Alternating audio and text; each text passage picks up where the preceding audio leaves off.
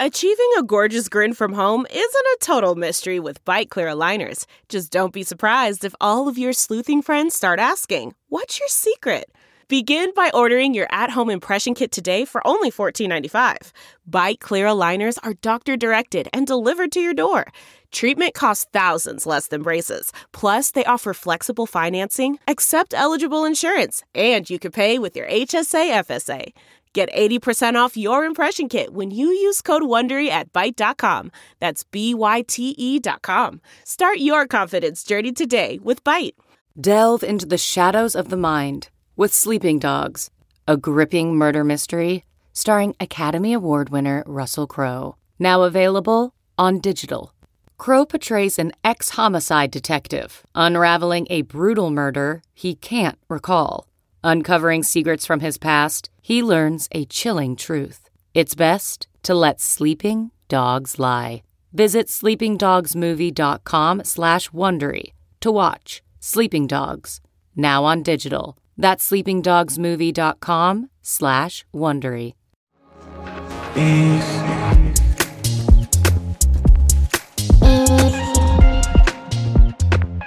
Welcome to Gen C. Gen C is Generation Crypto. These are the people who were raised on a different philosophy on how they look at money, how they look at identity, how they look at privacy, and how they reimagine their relationships with the communities and companies they interact with.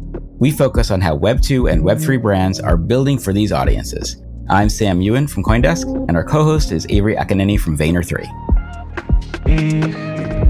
All right, Avery, great to see you, as always. I'm excited to chat this week. We have an amazing guest as well that we'll talk about in a second. But first, the Super Bowl is this Sunday. And we actually just wrote an article on CoinDesk yesterday about how, last year it was sort of dubbed the Crypto Bowl because we had FTX and Crypto.com and Coinbase and eToro and all these companies spending millions of dollars on ad spots and millions more on talent, right? There's Larry David. There's the Fortune Favors the Bold from Matt Damon.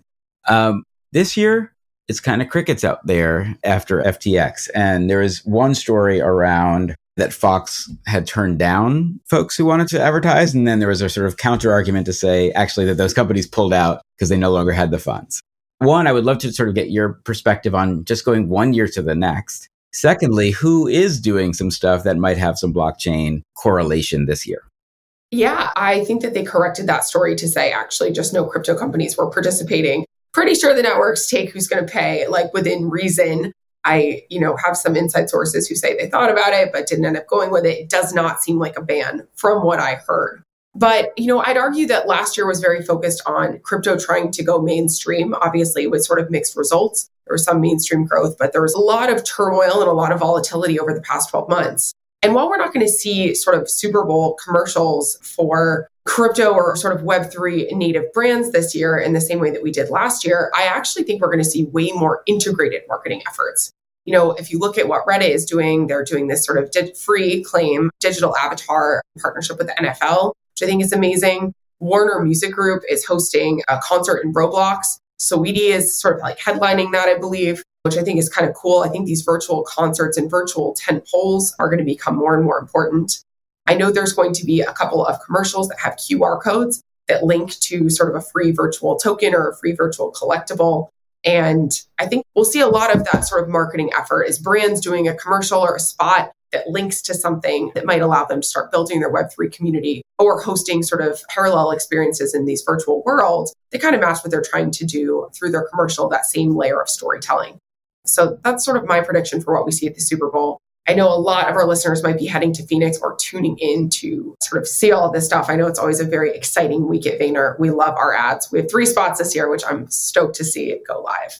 Maybe we'll review them next week. And I think what you bring up with Reddit, Reddit is still one of the maybe top 12 most visited sites on the internet. It's giant. And correct me if I'm wrong, Avery, it's the brand with the largest amount of people who've been onboarded into blockchain. I think it's at this point 4 million wallets were open to claim avatars. And their project this year is Super Bowl avatars that they dropped recently, which allow you to sort of claim an avatar, their SNU character with either of the teams, I think it's the Eagles or the Chiefs, or you can sort of just get one that says champs. So if you don't want to align to a team, but it's putting more digital assets into digital wallets in a way that I still think feels very much like, you're not on the blockchain, you're just having fun. And it seems like that's kind of their goal to be kind of the bridge between, and the fact that these blockchain assets happen to exist, but they're not hyper calling out that it's the blockchain. No, they're not calling it out at all. I think you're reading that completely right. I think what Reddit is trying to do is encourage people to spend more time on Reddit because that's their, business objective. So this means sort of developing this collectible avatar project, and there will be a series of collabs, that are continue to grow and build.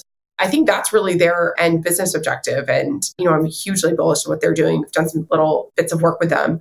And I think that Reddit's strategy is by far the most effective in terms of scale and in terms of Reddit designing a Web3 product that's interesting to Redditors. That's not necessarily like targeted towards this Web3 native crowd, but really something that their consumers want that has the ability to be portable to sort of across the internet if the user so chooses. Though that's obviously a pretty small percentage of people. I think this, collectible avatar where you pick your jersey thing, it's actually going to drive more net new users to Reddit. And I think that's like their sort of core objective. And it happens to be built on the blockchain, which I think is really genius. Absolutely. Well, I know our guest is waiting. So with that, after the break, we're going to talk to Erica Wicks-Sneed. She's the global VP of the Web3 studio at Adidas. I am such a fan of what Adidas has done. They're one of the early brands coming in. They've had some tremendous success in it and a core set of learnings that I think a lot of folks will really benefit from in understanding what they're building and who they're building it with. So after the break, we will talk to Erica.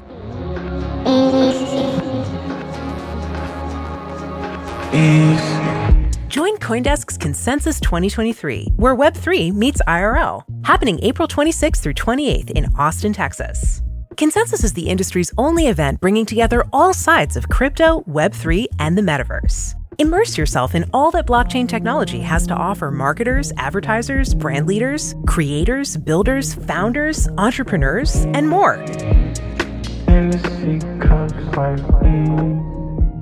We are here with an amazing guest. This is Erica Wicks-Sneed. Erica is the global VP of the Web3 studio at Adidas. Really excited to hear both about her journey, the Adidas journey into Web3, some of the stuff they're working on, and really just get her take on the space, especially as it relates to digital and physical, as it relates to kind of the topic of fashion that's been coming to the NFT space.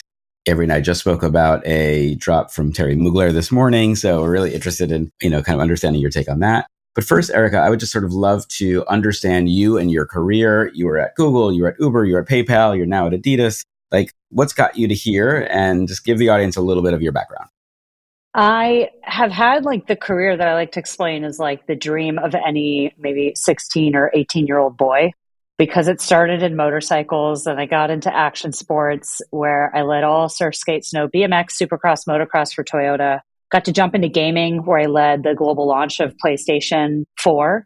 Then from there, I really fell in love and interactive experiences. And I want to say it was around the time that augmented reality, virtual reality, everybody started to talk about gaming. It was the next rise because PlayStation 4 was also the same kind of time period of Xbox One launch. And then it felt like gaming took off. And I jumped over to Google where I helped major brands launch things like, Disney launched Star Wars and Guardians of the Galaxy, and Netflix launched their Marvel collaboration. And so I was at Google getting to lead a creative think tank of how you think about VR and AR and digital first strategies for brands. I did that for a while, had a lot of fun, and then wanted to do something that felt like I had more ownership than kind of telling brand marketers what is the most culturally relevant thing to do for their business, and got the call to join Uber. And Uber was super interesting because here they were revolutionizing what I think it was this paradigm shift at the time of the shared economy. And decentralization is really at the heart, the first step of decentralization is what Uber and Airbnb, I think, ushered in. So I got to be at the forefront of helping a product that scaled rapidly turn into a brand that people loved.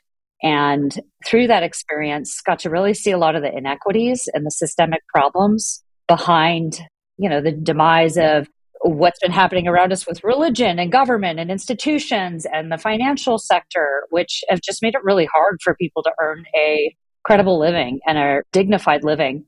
And I joined PayPal because I really fell in love with the new leader they hired, Allison Johnson, who was the CMO of Apple. She left Apple after spending a decade with Steve Jobs to go reimagine PayPal and Venmo and family of brands and bring a lot more of joy and she really believed in purpose at the heart of the business. And so that's when I got into fintech.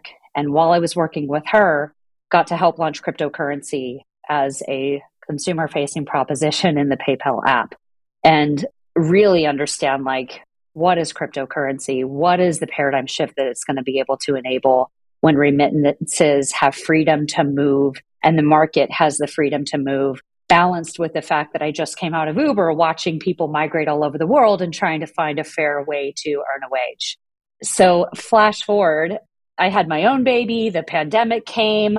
I had an opportunity to really think deep about where do I want to go next and what's important to me as an individual and how can I make sure I'm marrying my professional career with my core values and what I truly believe is important. And I love business. I feel like I'm put on this earth to use business as a mechanic in a forum to help, change the world in positive ways. I really truly believe that. And Adidas gave me a call when I was probably still pregnant with my first kid and talked to me for about a year. And it was around that time coming out of the pandemic and just really understanding there's a lot of broken things in the world, right? We were all experiencing Black Lives Matter. We had already gone through Me Too and we've gone through Time's Up and we're seeing social injustices kind of get somewhat fixed, but mostly just discussed. And the conversation was at a fever pitch. And I was thinking, what better than to use a global brand that's job is basically selling culture and has the ability and the power to shape and reshape culture and bend trends, to jump into a brand that has that much authority and use that power and leverage to help push the values that I believe in that are somewhat emergent into the center of commerce. And so I joined Adidas Originals to be the global vice president of marketing and communications for everything that sits under the trefoil. So that's the lifestyle business, footwear, apparel. It's responsible for the collabs you saw with, let's say the Gucci collaboration, Grace Wells Bonner. It has basketball relationships. Ivy Park fall into that. It's a huge portfolio, over a $10 billion business. And during the time that I joined, the brand also needed its own repositioning because it was suffering for years of sneaker culture not being as hot anymore. But hype had become oversaturated. It become all about consumerism. We're making way more products than people are buying. It needed to clean itself up and stand for something bigger than just hawking shoes, scarce limited edition products like it had been doing for maybe the last 4 years. It wasn't working. And that's when I started to learn about NFTs. Now, I'd already known about cryptocurrency. I'd already been in the space of fintech. But NFTs really helped me understand how it can become accessible to pop culture and become a vehicle for comic books, a vehicle for authentication of physical goods, how it could be bridging a gap between things that feel like they're collectibles and this human behavior of commodities that have more of an emotional value to them because there's some intrinsic connection to other people that are collecting and you get to be part of a like-minded community. And that's when I started the Metaverse Task Force within Adidas, which was a total side hustle in front of my real day job. But from there, 9 months journey, I, am a brand strategist by trade, having done a lot of brand repositioning work. I approached this project just like I would define a market for any other brand I would ever want to work for or work with. And so I went through my same process, which I would be happy to give away, to basically develop a foundational brand strategy for why Adidas should go into crypto and Web3 and how. And that resulted in what you saw with the launch of Into the Metaverse, which was the first collaboration with the Punks Comics, the Bored Ape Yacht Club, and G Money. Then from there, we were probably a bit quiet in 2022, but now I have the privilege of making that side hustle my front hustle. And so it is the full-time job now looking after how Adidas moves into token gated experiences, token backed physicals, collectibles, everything else that would be touching Web 2.5 and Web 3 into the future. Amazing. There was so much in there, Erica. And, Sam and I think we're on episode 12 of Generation C, and we've interviewed a lot of amazing executives. And I love how you are so driven by your passion. And I think even when you're describing your career journey, you fell in love multiple times with different industries. And you have this common through line of using business as a force for good and positioning yourself at this sort of bleeding edge of culture and technology. think a lot of times people sort of get wrapped up in the technical component, but the cultural relevance is what actually drives consumers to care. And ultimately, that's what drives brands to want to participate in this type of thing. To you, you mentioned, Web 2.5 and Web 3. How are you defining that within Adidas? And is it Adidas or Adidas? This is the question we all need to know. Let's start with that one because it's so easy. First of all, Adidas is what it is because the brand is named after Adi Dassler. And Adi Dassler is a German fellow who started the business, total passionate shoemaker, craftsmanship, very hands-on guy. But his nickname is Adi. So it's Adidas when you're in Europe. But when you're from Southern California like me and you got introduced to the brand through Run DMC, it's my Adidas. And so I say Adidas. And I don't think there's any wrong way to say it, but there's just depends on what continent you're from, probably gives you the twang of how you're going to pronounce it. So to your other question, Avery, Web3 for us, at the very heart of it is experiences that are going to be powered by blockchain. So it's experiences that can include an offering, products and services that will be on tokenized platforms. And by default, it also includes decentralization or some sort of ownership component that gives it back to the community. And then it also enables community and co-creation, collaboration in the heart of what you do. So that's how we're thinking about it today. I think the way we also are playing with Web3 is once you're developing digital artifacts and products, those can oftentimes be ported to Web2 or gaming experiences like AR, VR, styling my avatar, being able to wear the World Cup jersey in Roblox, being able to put on the Into the Metaverse tracksuit on my Snapchat Bitmoji. We can port back into Web2 or Web 2.5. And so we're taking that approach now because the whole point for us in Web3 was to reestablish that Adidas really is the original collaborator brand. We created collaborations way back when. We've probably overdone it in some ways, and it's time for us to reimagine what the collaboration means when it's decentralized. And so that's the spirit that guides our steps into Web3. The brand has the opportunity to play this curatorial and cultural role as the sort of curatorial layer in between the creator economy on one hand and the ownership economy on the other, right? That there's this happy hybrid that happens, and the vehicle may be an NFT, the vehicle may be your sneakers. It sort of doesn't matter. And I'm sort of wondering your thoughts because I think what Adidas saw in, the 80s with Run DMC, where there was reluctance to be involved until they saw the power of the community, which said, no, we're going to pull you, the brand, in with us. And there was a moment that I think suddenly, I'm sure was an unlock for whoever the marketing team was there. I think it was in that Netflix hip hop documentary that talked about this. And I see that very similarly in the sense that you now have a digital opportunity to connect people with culture and reward them for being involved. But you can really align with creative entities, really amazing thought leaders in bringing these collaborative experiences. Is there a role for the brand to really just be, the handshake emoji between these owners and these creators, but seen through the lens of Adidas already has a halo effect that might be beneficial? Yeah, Sam, yes, and to everything you're saying right now, Run DMC wasn't found by Adidas. Run DMC was selling out Madison Square Garden 2 nights in a row when Adidas showed up and was like, oh, you brought us in to this movement that Black culture is running with and leading. You, Run DMC, were the, let's say, ones leading the charge, using music as your forum to champion and challenge, justice for Black Americans at the time. And they were putting lyrics in their songs that were somewhat controversial. They weren't getting a lot of airplay and airtime outside of, really niche channels until a brand like Adidas did finally step in and say, okay, we are going to officially associate with you and legitimize this music. And that was a huge tipping point. And look at us now. We're like the 50th anniversary of hip hop is going to be celebrated this year. And there is no greater musical genre, I believe, that's impacted culture than hip hop. It's phenomenal. And I want to say I was also at some of the tipping point where I saw gamers and the gaming community go through this, where I was presenting to the heads of Taco Bell when we were launching the PlayStation Vita, and they wanted to make a commercial with gamers, but they wanted to put them in the basement of the commercial in grandma's house eating pizza with zits on their face like the nerdy kids. And we were like, you can't do that. Like, that is a misinterpretation and appropriation of this culture of gamers, and you're not taking them seriously. And so if I even go back and look at the Taco Bell ads, they took the feedback, and gamers all of a sudden saw themselves reflected in a way that felt cool and credible to how they really wanted to be perceived in culture.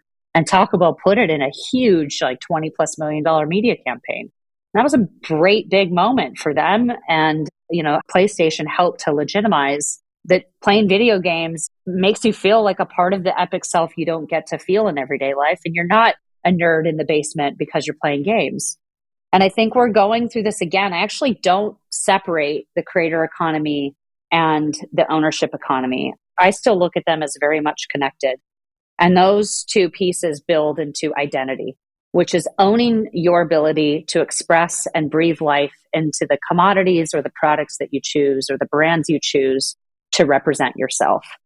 And so I think you're right. We're at that tipping point again, where there's another great big paradigm shift, where creators are starting to wake up to the fact that they can use blockchain and the mechanics, you know, around blockchain to make things that they think are worthy to be put into the world, own them, get remittances for that.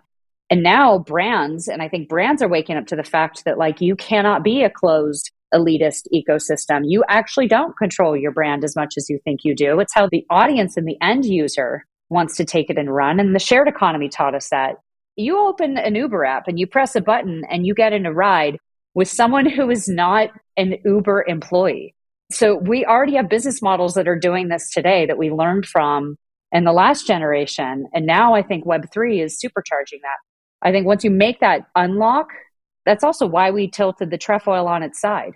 It's part of the reason why we're also f***ing with our own brand standards, and we're kind of disrupting ourselves by stepping into Web3.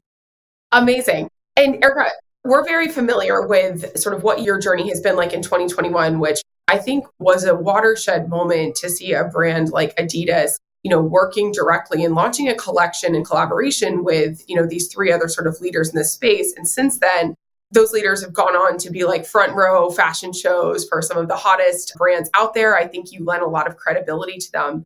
And they, of course, lent a lot of credibility to you within this, you know, small niche community of NFT natives. Can you talk a little bit more about like what that process was like for folks who might not be familiar? And then also how that sort of paved the way for the Three Stripes Studio, which is now like its own whole enterprise. And as you said, your full-time job. Yeah, I guess I have to take you back, because when we did these deals and started to identify, like, look, we're going to do something in Web3. We definitely want to get into the space, but what would be the right sorts of partners to help us learn about it while also do it in a way that feels authentic and native and actually makes the space better? Like, that's also something like, let's make sure if we're going to show up, we're going to leave it better than we found it, and we're going to have a greater impact on it. G Money was really interesting because at the time he was just out there evangelizing and trying to remove the barriers to entry, help people get educated, thought partner, but like also just giving away knowledge for free, not trying to cage this up and make his own money on it. He was trying to give it away and help people understand the space. Then you have the Bored Ape Yacht Club, who did this crazy move of putting commercial rights into the NFTs. And I know that's a whole other conversation right now, but that is fundamentally what they did, was for the first time ever create a community of intellectual property and say, you own this wholly, go make whatever you want. And they were not doxxed. No one knew who they were. So we actually have a contract signed by people that even when I went into Google Maps, like to look them up, couldn't find them. If you go into Google, you didn't really know who they were. So it was very risky. There were a couple times I felt like I could get fired in my career. We were like, hi, lawyer, this is Gordon Garga. Like, don't worry about it. He's not doxxed. Right. He's a monkey. It's fine. Trust me, those calls happened. And then you have the Punks Comics and G-Funk. I mean, what a legend. Such a pioneer of helping to show other Web3 projects and NFT projects what's possible. And they took the simple idea of a comic book, and what a tangible way to understand NFTs than through reading a comic book and getting to own that comic book. And it's so associated and crossover into streetwear culture. So they felt like three really powerful partners of ours. They were incredibly collaborative. I think they were also really gracious in helping to guide us. And Yeah. So we decided to strike a partnership with them, and they took also some risk on us because I know they were trying to build their own projects and businesses as they moved. But I agree with you, Avery. I think looking back, they've also really changed. Like Bored Ape Yacht Club is now Yuga Labs, and they're hiring the president from Activision Blizzard, and they're completely becoming a huge conglomerate and massive, business in their own right. Then you've got what Pixelbolt is doing. They're now become a bigger IP company, and they have multiple products and projects underneath their wings, and they're getting into sports. And G Money now is Admit One, and he's got his own projects that are moving on. And there's a lot of other brands that have entered the space, but it's been really powerful. And honestly, I'm grateful to see how successful everyone has been. And maybe we played a small role in that or a big role in that, but that's what I hope this brand doesn't lose. I don't want us to get too big. I don't want us to just work with the ones who've made it. I want to make sure too that we always stay true to our essence of when our brand is at our best, of like embracing the outsiders, playing in the edges of the space, exploring those new emerging technology and creators who don't have a big platform, because we have a huge platform. And so I really want to make sure we can continue to give that away, which is why we decided not to do an acquisition. Our competition made an awesome acquisition. Great. They have an awesome engine. Did they get to jump ahead of us a bit in some of their moves? Absolutely. But I don't think that's our brand move. I think that's their brand move. And so I still think we'll be more of a decentralized approach in how we show up, because that's inherent to who Adidas's DNA is. Into the Metaverse was kind of the first project. Then if I remember, there was a Prada, Zach Lieberman opportunity. So utilizing a real creative coding artist for something that felt a lot more luxury and a lot more exclusive. Was that also part of this Web3 team that was pushing that forward? Yeah. How does it work with partners and sub-brands? I mean, we have an incredible roster of people that Adidas has collaborations with, and Prada were really interesting partners because here they are, probably one of the most respected and revered luxury houses. And at the time, they really gave us creative control. And even though it's a luxury project, right, here we are working with a new artist to make fine art.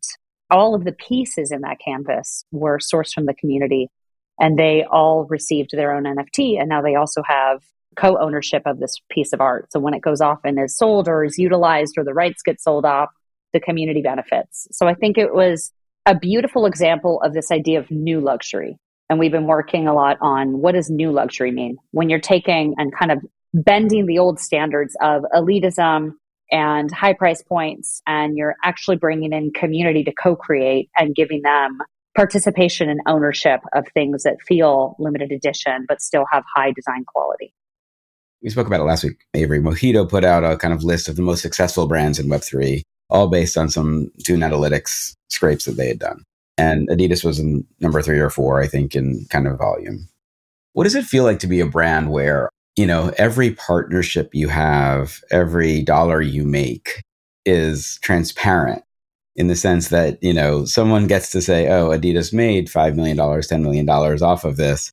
Whereas in the olden days, you'd release numbers based on when you wanted to and in whatever accounting method you thought. We labored that conversation for so long because you're airing your dirty laundry because it's an open ledger and everyone can see. Everyone can go look how much money Adidas made versus G Money versus Punks and Yuga. And there have been debates like, did these people deserve this? At the end of the night, you have to go to sleep and be cool with your split and your sweat equity that you invested in something. We did not print a ton of money as Adidas in the first launch. Even though it raised quite a bit of money, we shared it equally with the partners. And that was a really choiceful move we made because, again, I think people that really know the space will call out and know brands that are in it that are trying to make it better because they've arrived. And even if only one person in the podcast understands that, I think that means a lot to people that care about what this paradigm shift represents. And so we have the really hard challenge now of a self-sustaining business model in the Three Stripe Studio, which means what we kill is what we eat.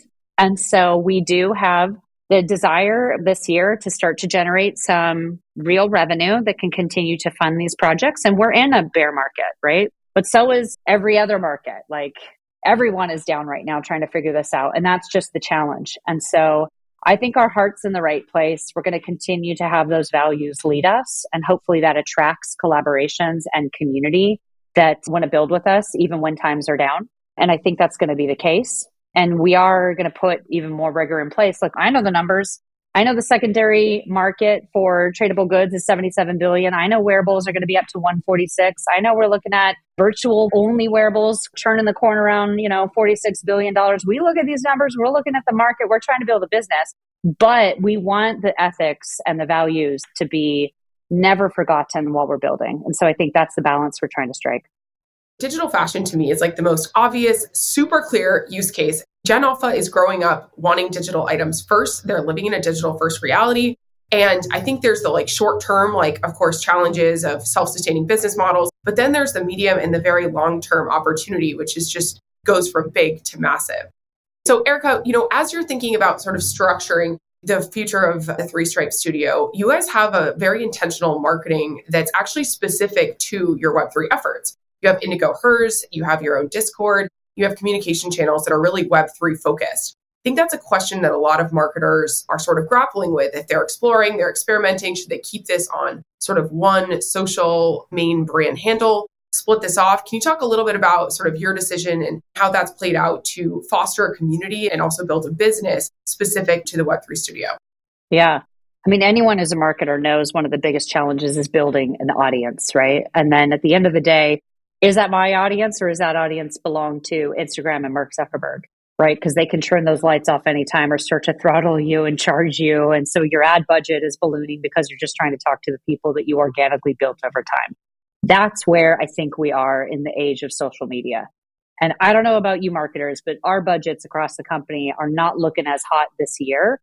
And the result of that is because the cost of doing social media driven business is exploding in costs. Plus, influencers want their cut as well. And it's just no longer been sustainable. And quite frankly, I think the only thing that's a smart choice is cutting out some of these disintermediaries and building a relationship with the people that you want to cultivate a longer, more fulfilling relationship with. And this takes me back to this old acronym, customer lifetime value. I think all the brands and marketeers should be thinking about, how do I grow and foster a direct relationship to build CLTV? The subscriber businesses are already there. They know how to do this. That's what they talk about. But that's what we're talking about inside Three Stripes Studios. So we want to find and identify people that want to build with us for the long haul. And then we want to go where they are. So we absolutely made the choice. We need Discord, and we have to be able to fund Discord. So we do have a full-time team. We have a community team. We have 7 moderators on 24/7. Discord can be a super body. And so we also have a whole tech team who's trying to keep it safe and debug it and make sure no one's getting hacked. That's a lot of work to put into that. But those are the costs of doing business in this space, to then set up your ability to have a relationship that's direct to the end user.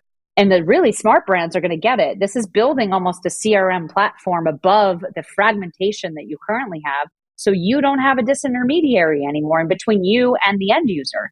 So that's the power of blockchain. I think it's going to take years to build towards that, but that's where I think marketers who really got it are like, oh, that's big.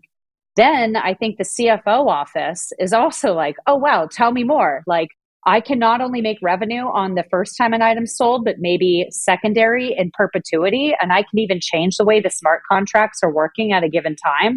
Yes, you can, CFO. So going to explore new business models is also a very powerful opportunity for brands who might be looking at the erosion of maybe the sale of traditional business models and channels. And so we're getting into adjacent spaces, and they don't want to share too much, but that is just an opportunity where I think businesses can now look at adjacent business models or sectors or competitors or frenemies that they might have seen as a wholesale partner. They can start kind of stretching their brand and their business a bit more.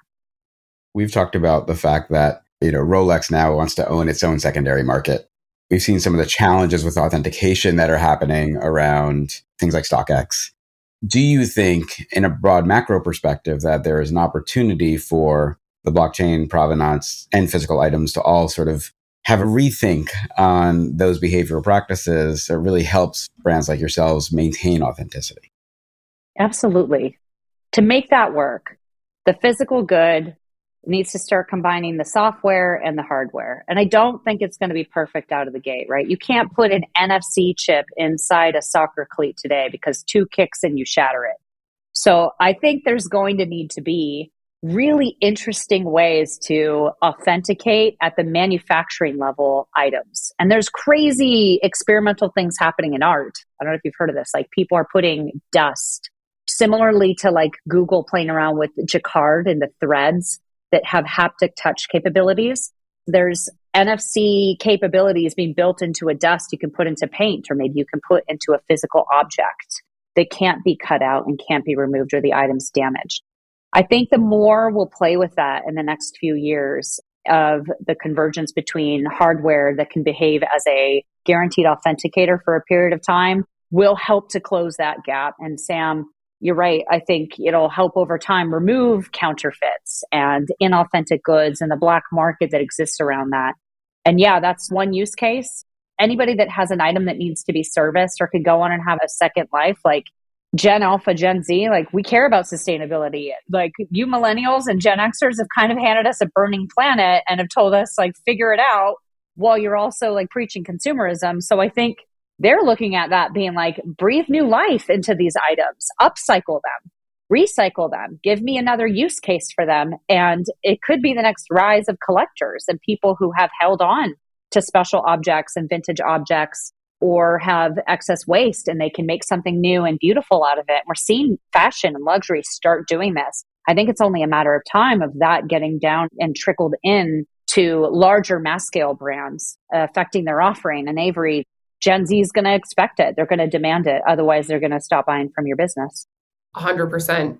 So on that note, Erica, what advice would you give to brands who might not be as cool as Adidas, but they're consumer marketers, they're interested in this stuff, they're interested in exploring? What would you sort of recommend to those folks as they start to chart their path in Web3? You're very bullish. I think there's a lot of polarizing headlines out there right now. A lot of people have stuff on ice that they're waiting until, the right time to launch. What would be your guidance to consumer marketers who are curious and interested in this space, but maybe a little uncertain? I think first and foremost, you need to talk to some of the leaders and pioneers of this space, because you got to be able to separate the signal from the noise. And there is a ton of noise. And there's a ton of surface level speculation and bias that's coming into this. And you need to remember, we're living at a time where we're now in the attention economy. And so crummy, salacious, clickbaity headlines are probably what you're seeing, but you need to go talk to the people that are pioneering the space and who've been early adopters to really understand the underpinning of why people are really fascinated by this and what it is that's drawing them to it. So act like an anthropologist, go do ethnographies and qualitative conversations, get out of your bubble is number one. Because a great marketeer understands you need to first identify like what are the emotional drivers that are fueling the growth of this market. That's what I would first understand. Then the behavioral sits on top of that, right? Then it's like, well, what are they doing? Are they collecting profile pictures? Because that was like 2021. Or are they like creating custom avatars? It feels like that 2023 is going to be the year of the avatar. Or AI is now this new thing. These trends are going to come and go, but we've been talking about these things for years.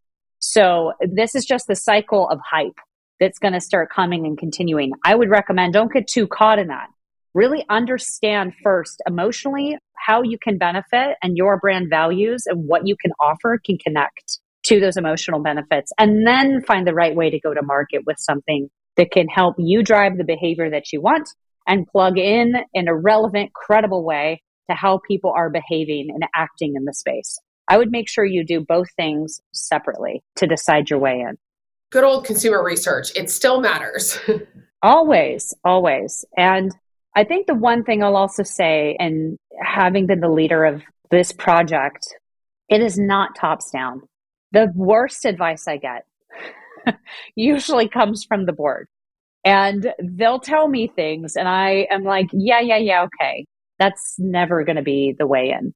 You have to be the leader who can collapse the distance between the people on the front line that are completely like maybe degens, but the ones that really are in it, playing in the Discord, experiencing chat VR, like jumping into the new betas on the other side, like that's the team you want to get closest to and understanding the space. And then helping that to translate how that makes sense in the way that the board and executives can be able to buy in and the business can make sense of it. That's also something important is you probably have the talent in your own company. You just need to invite them in and have an open door policy and listen with both ears. Erica, thank you so much for spending so much time with us, for giving so many interesting lessons, anecdotes, history, perspectives. I think this is what our audience needs to understand, which is this, these are not 3-month press stunts that you're trying to do just for some impressions. These are fundamental opportunities to change your business, which I think you've illustrated out wonderfully. So thank you so much for giving us that time. Thank you so much for having me. And I know it's tough. And I know this is probably the hardest job as being a marketer. But I think if 2017, the buzzword was purpose. And, that didn't go great for all of us. Like we haven't really seen that move forward. I really think Web3 builds it in fundamentally because blockchain forces you to really think with your values and behave that way as a brand, which is where if I think you come from that place as a business, you are going to make it.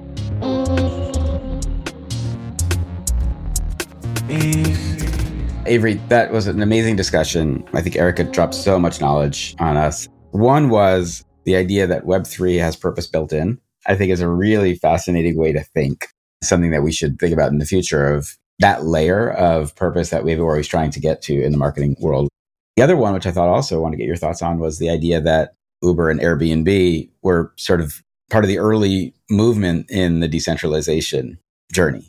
Yeah. For one, I think Erica just has such clarity of thought. It's amazing to sort of hear her perspective of the opportunity from a business perspective, from a marketing perspective, from a purpose perspective, and also hear how her journey sort of led her to this space and how Adidas, or Adidas, however we want to say it, is really leaning into these collaborations as core to their Web3 strategy. I love the point about purpose. I also love the point about, the Web 2.5 to Web3. I think that's kind of a common thread we're hearing a lot these days of balancing the now with the next and balancing the sort of depth of ownership with the scale needed to sort of achieve fundamental business results for enterprise companies. So I love those two things and, sort of the alignment around culture and technology intersecting and that being the moment when something matters. 100%. And as a brand that has been so involved in culture for the last 50 years, understanding that they're, playing as deeply as they were when the light went off with Run DMC as they are now in the blockchain space is sort of refreshing to hear. And I think is a lesson that other brand marketers should take away. I think Adidas participating in such a collaborative way was a really big watershed moment because they really did elevate these, yes, people who were famous in the small circle of NFTs, but elevated them into a collaboration with like one of the, biggest fashion brands in the world. I think, we've seen a lot of other fashion brands try to follow the Adidas model without quite as much success.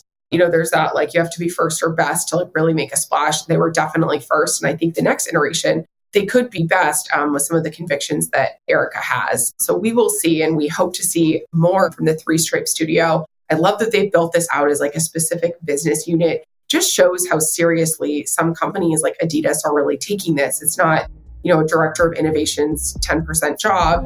It's like a whole dedicated team, whole dedicated social handles, whole dedicated sort of purpose and charter, and I'm sure matching set of KPIs. Absolutely. All right. Well, that's it for this week. If you like what you hear, share it, subscribe, tell your friends, let us know in the comments. And we look forward to talking to you next week.